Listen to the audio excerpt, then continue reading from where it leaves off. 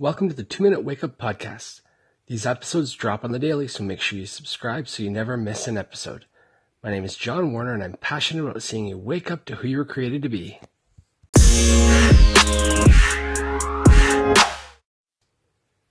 James 1:26 says, "If you claim to be religious but don't control your tongue, you're fooling yourself and your religion is worthless."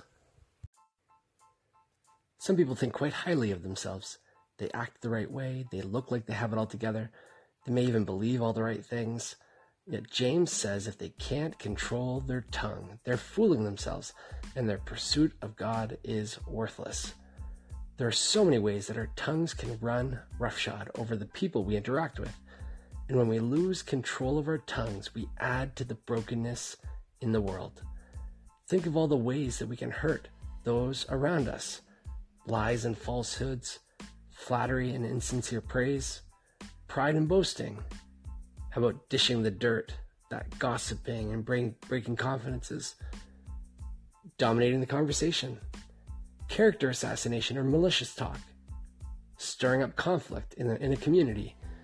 Now, what is complicated is that there are times we add to the brokenness when we actually don't use our tongue.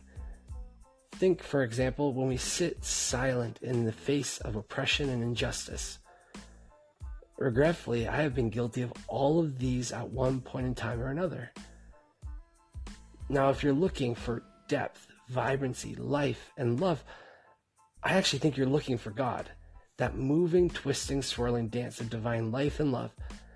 And as we go about pursuing the best that life has to offer, it's important to remember that our tongues are significant instruments. We add to the health and wholeness of the world, or we continue to contribute to the brokenness of it all, simply in how we use our tongues. Waking up to who you were created to be involves coming to see the power you possess in such a little muscle. And as you increase the discipline of your tongue, you can add to the health and wholeness of the communities in which you belong.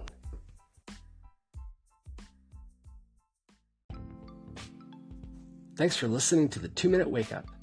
If you haven't done it yet, check out the 2-Minute Wake Up Facebook page, give it a like, and jump into the continuing conversation there. Friends, my name is John, and I hope that our time together helps you wake up to who you were created to be.